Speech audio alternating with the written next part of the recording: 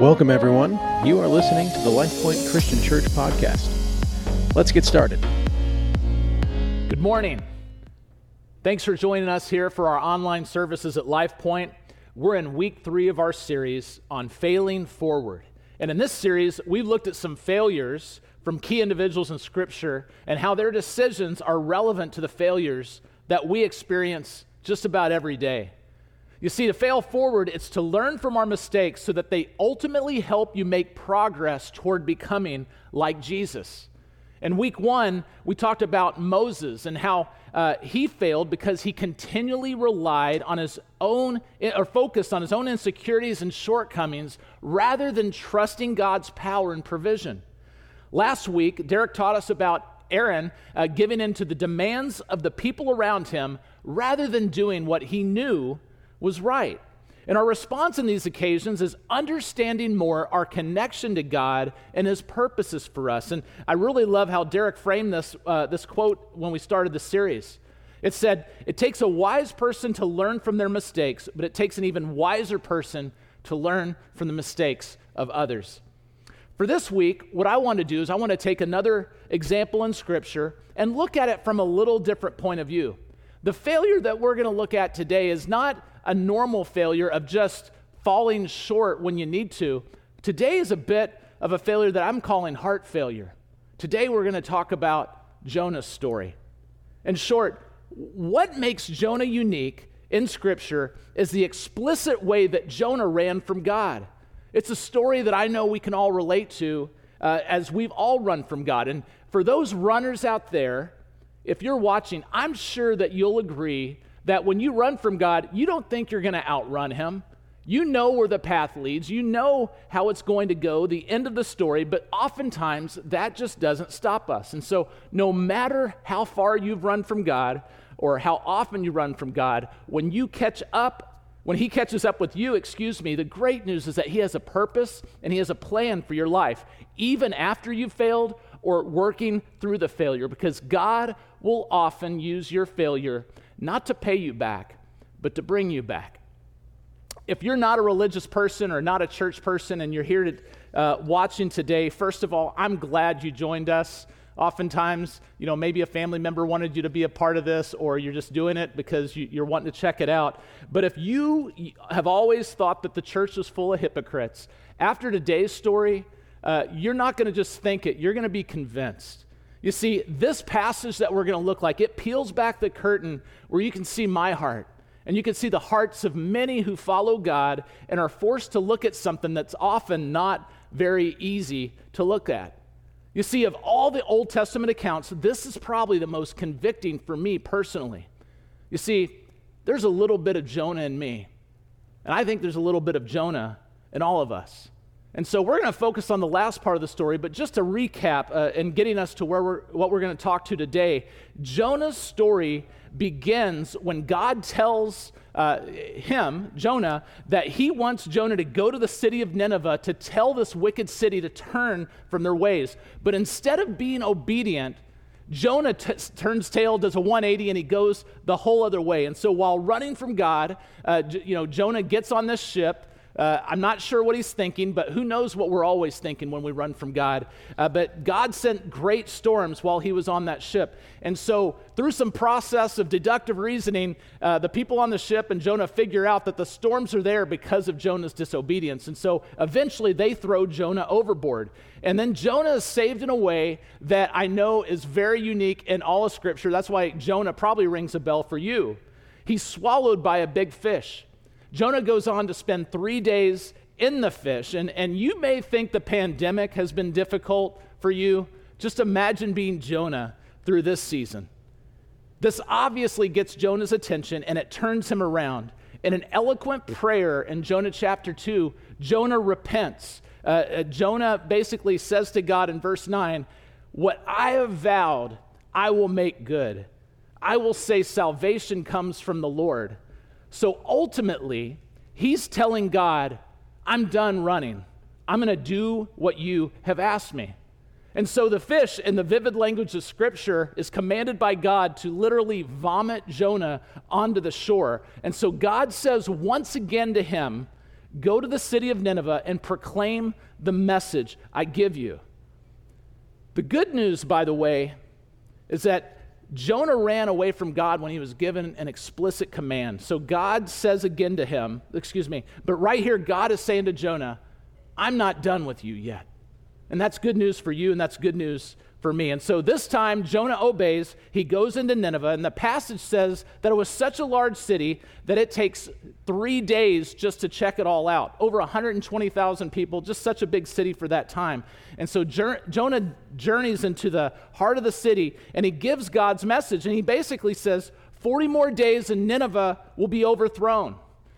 And I don't know about you, but when I hear about stories like that, you picture someone maybe in a sandwich board, looking unkempt. Again, he just came out of the belly of the whale, so I'm sure he was pretty scary to begin with.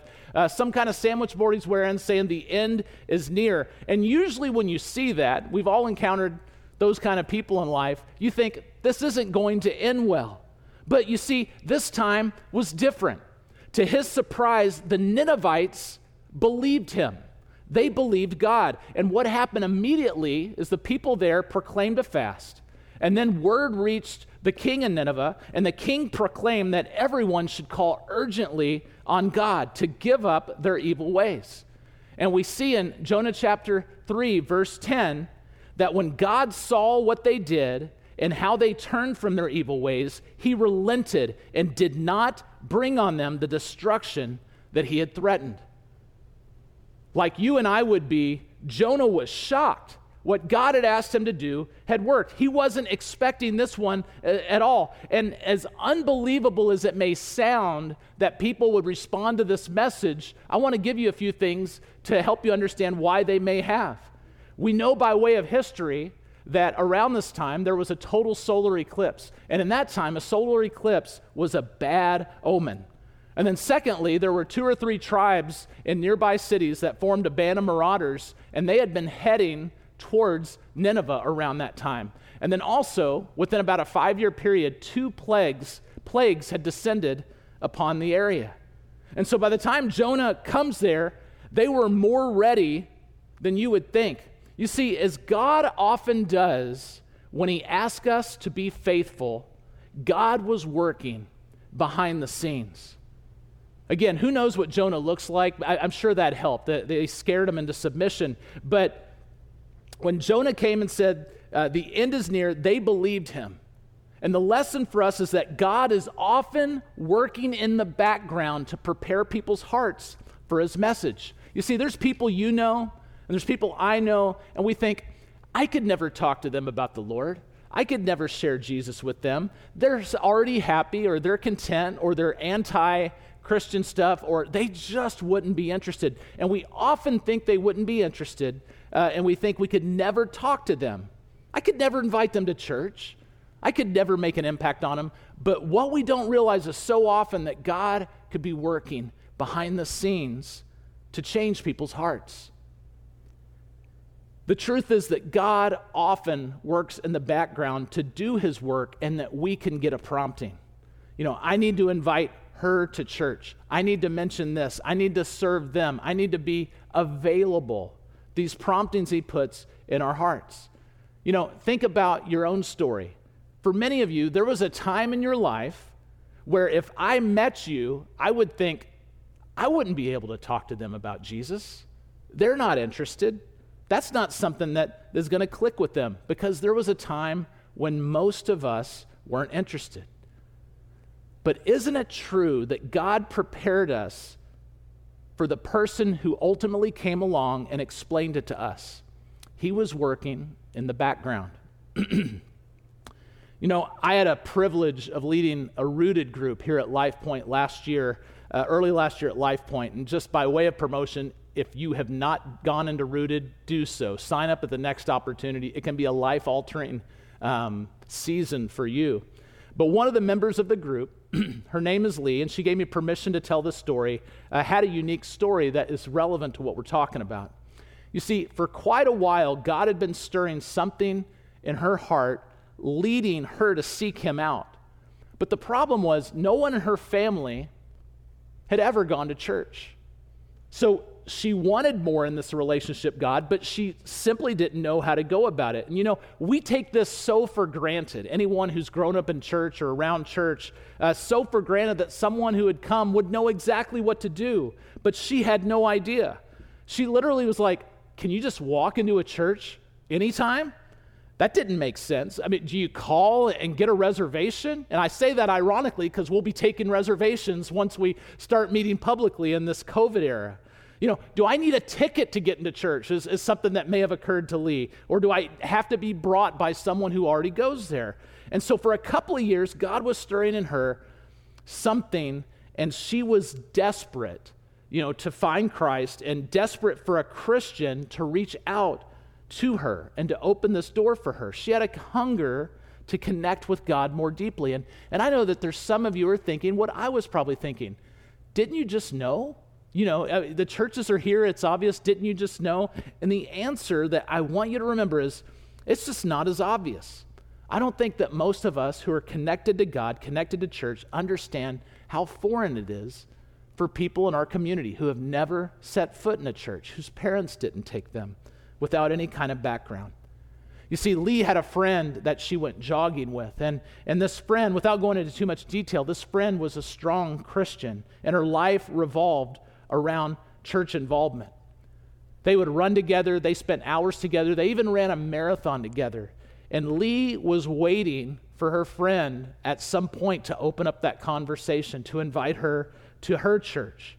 And to be fair to this other person, looking back, Lee said, they were probably intimidated by me. I mean, haven't we all felt intimidated by others and say, they wouldn't be interested? And for Lee, it was awkward to ask. And maybe once they'd been around each other a while, it was more awkward. But she was so anxious to get the invite and to have the talk. Ultimately, her, and her family eventually found Life Point, had gone to another church or two before that, but last year, Lee was baptized into Christ at the end of our Rooted season. I'm so proud of Scott and Lee for not giving up when maybe Christians around them didn't follow those promptings that God gave them. And she told me, I don't want to ever live a life without God. And her experience in her small group, her experience in the church has given her a community that has been life-changing for her. But this story underlines what God was doing in this story. He was working on hearts. He was preparing people for a moment, for an event which could radically affect our lives. You see, when we get a nudge to cross the line and to tell someone about Jesus, maybe invite them to something or even draw close to them or serve them, we have to recognize that we're not the only player on the field. God has got our back. He's preparing and working behind the scenes. It would have been great if that was the end of the story. Jonah went to Nineveh. The people were going to face judgment, but they decided to repent. Jonah gets rescued, and then the Ninevites get rescued. But it doesn't end quite that well. This story takes an interesting twist. After God relents, after God says in verse 10 of chapter 3 that I'm not going to bring destruction on the city, you would think that Jonah would say, mission accomplished. That's great. But that's not how he felt. We pick it up in verse 1 of chapter 4. But to Jonah, this seemed very wrong, and he became angry. You see, Jonah is actually ticked off. We really understand why Jonah didn't want to go to Nineveh in the first place, and we understand some incredible insight into the character of God. Maybe Jonah was perfect morally. Maybe he had great theology, but then Jonah goes about this and gets mad at God for delivering the Ninevites. And get this, he prayed to the Lord, and this next passage is him praying. It's the strangest prayer ever because he talks about how great God is and his displeasure with it. Verse 2, isn't this what I said, Lord, when I was still at home? That is what I tried to forestall by fleeing to Tarshish. In other words, God, I knew you were going to do this. Remember when you told me to go there? When you said, I knew you were going to do this? That's why I ran. You see, Jonah didn't run from God because he was afraid of the Ninevites. Jonah ran from God because he was afraid that God might do what God does when people are warned And then they turned back to God. He wasn't afraid of the Ninevites. He was afraid that God would act like God. But he wanted justice, at least justice in his eyes. In the New Testament, one of the most beloved stories, whether you've grown up in a church or just grown up in secular society, everyone's heard this. It's the story of the prodigal son. The prodigal son was the third story in a group of 3 stories when God was talking about how God loves, when Jesus was talking about how he loves lost people and how they matter to God. But what the prodigal son story is all about is there's an elder brother, there's a younger brother, and the younger brother, basically, for those of you who know, goes to his father and says, I want my inheritance now, I want to enjoy it now. And literally in this passage, what he's saying is, I don't care if you're dead or not, I just want my inheritance and I want to go. And so after a season of wine, women, and song, the younger brother was out of money, he was tending pigs, and he thought, man, if I could just go back home and work for my dad, that would be better than what I'm experiencing now. And so he ultimately came back to his father, and immediately his father ran to him, welcomed with open arms, threw his arms around him, and then ended up at throwing a big party for him. And you see, usually with this story, you would think that as Jesus is telling the story, those who Jesus was talking to, their eyes would be welling with tears, and they would be touched by this picture of love and forgiveness. But this group of people who were sitting there, the original listeners, were not wiping tears. They were likely offended, and I'm going to get to that. You see, just as much as he was speaking about the younger brother, God was speaking to the elder brother, about the elder brother as much, and to elder brothers like us just as much. You see, when the elder brother came back towards what he heard was a party, he was saying, hey, what happened? And someone explained that the younger brother was back. And so when he heard that, the elder brother was furious. He was so angry, he refused to go into the feast. He didn't go to the party. He forced the father to come out and talk to him. Timothy Keller has some great insight on this story where we often are so fixated on the younger brother. He said that there are a lot of people who have an elder brother type of heart. I try hard. I'm obedient. I go to church. I'm consistent. And those people don't deserve it because they haven't done what I've done. You know, if that's the language of your heart when you're looking at those who are coming to God and getting forgiven, what Keller said is that Jesus is your model, but he's not your Savior. You're seeking to be your own Savior. Elder brothers obey to get things from God, but God's children obey God to know him and to love him. And the reason I tell you that is, like this elder brother mentality, the idea that the Ninevites could just be saved after all the evil they had done, or that God would have mercy on them, is simply too much for Jonah. You see, is there a little bit of that in some of us? Well, that's how Jonah felt. I come here and I say repent, and they repent.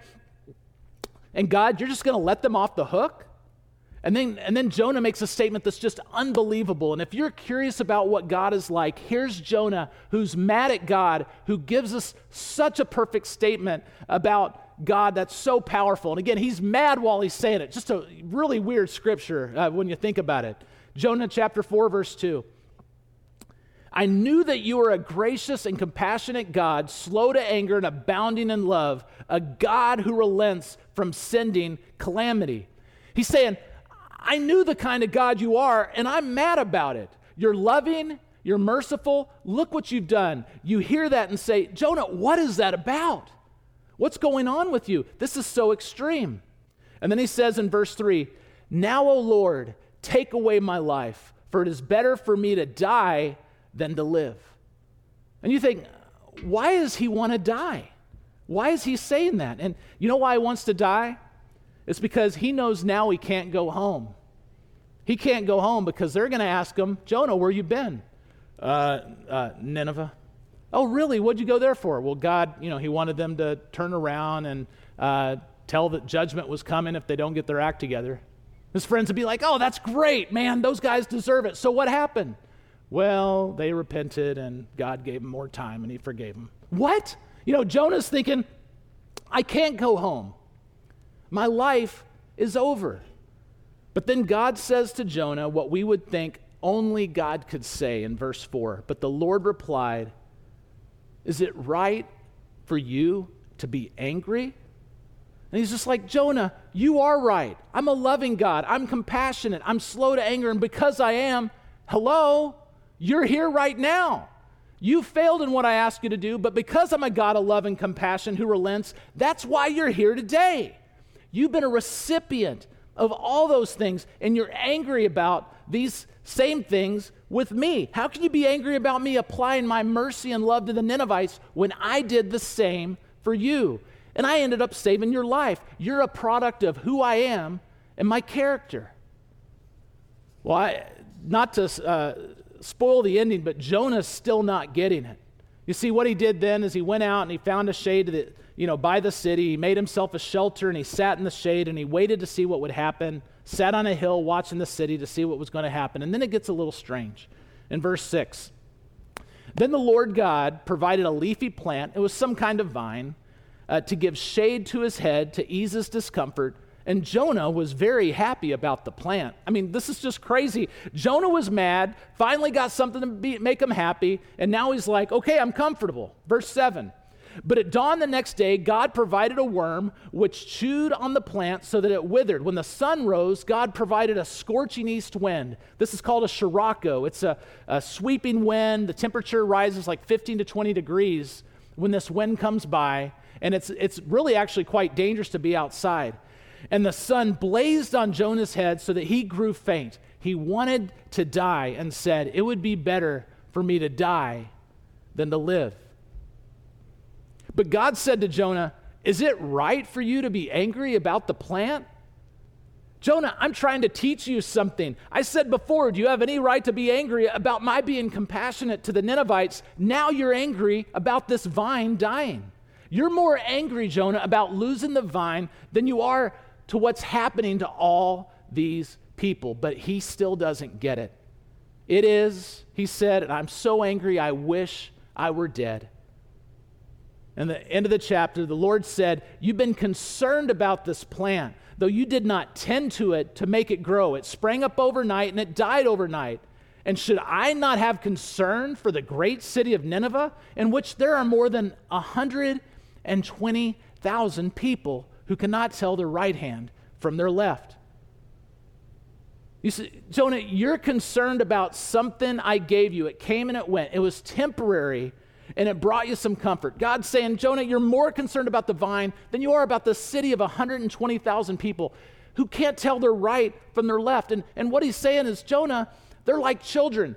Jonah, you know me. You know what I like. You know what I'm like. You didn't have an excuse to run from me, and you knew you couldn't outrun me, but they're like children.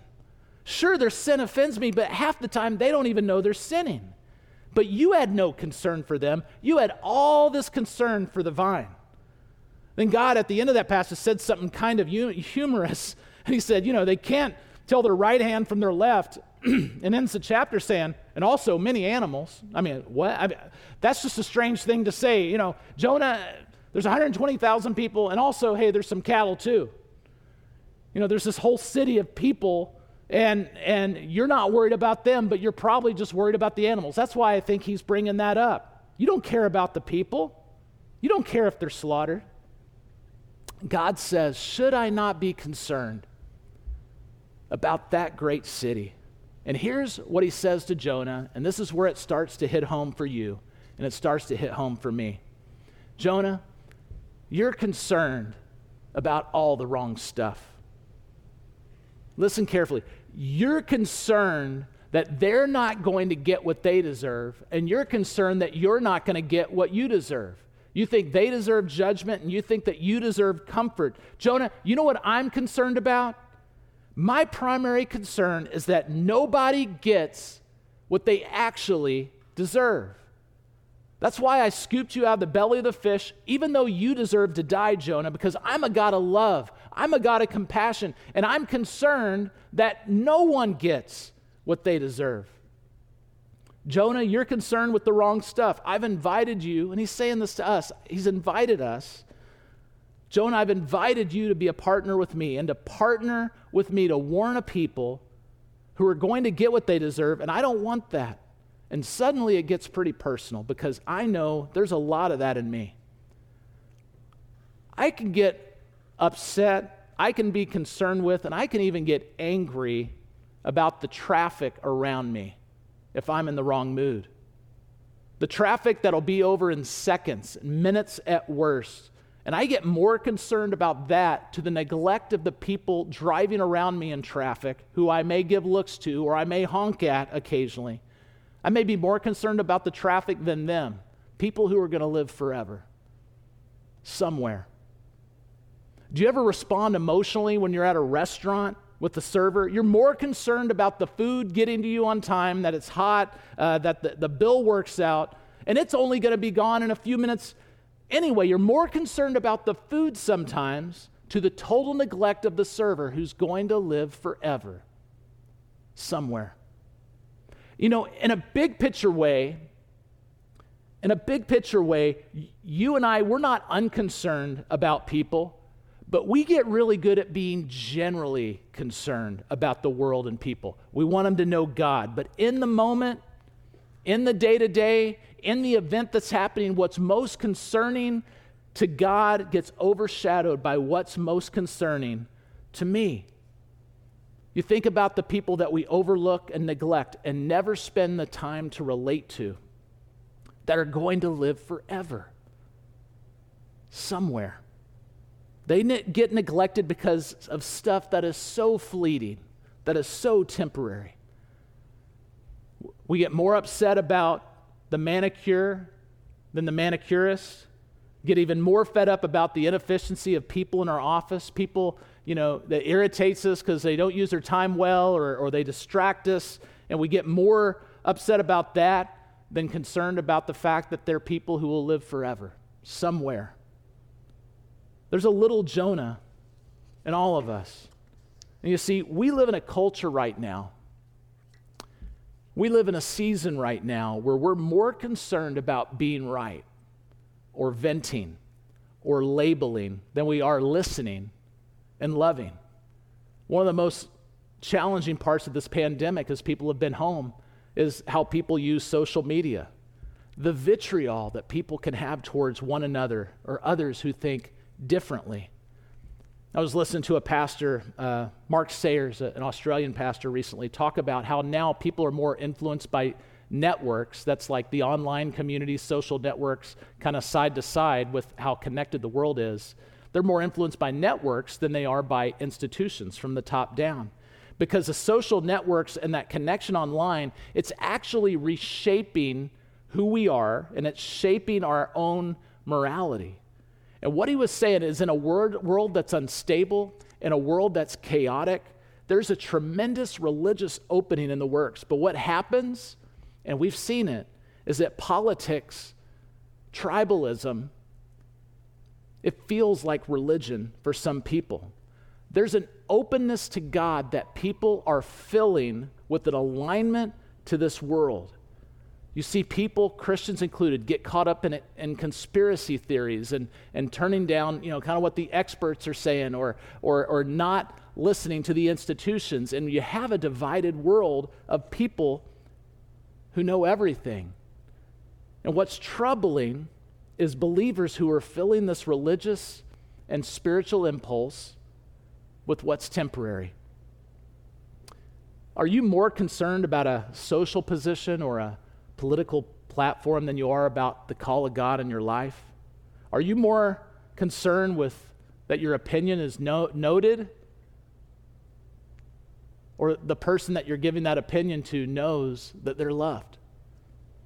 I heard recently that the measure of spiritual maturity is that when what concerns God is most concerning to me, when God's primary concerns become my primary concerns, I become more like my Father in heaven.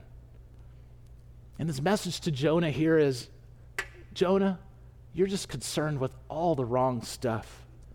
And I know he looks at my life, and I know he looks at yours and says the same thing oftentimes. And this talk about failing forward, we don't see Jonah's failure in his execution. He ended up doing what God had said. In a big way, he was obedient. The failure we want to learn from is that he failed to share the heart of God.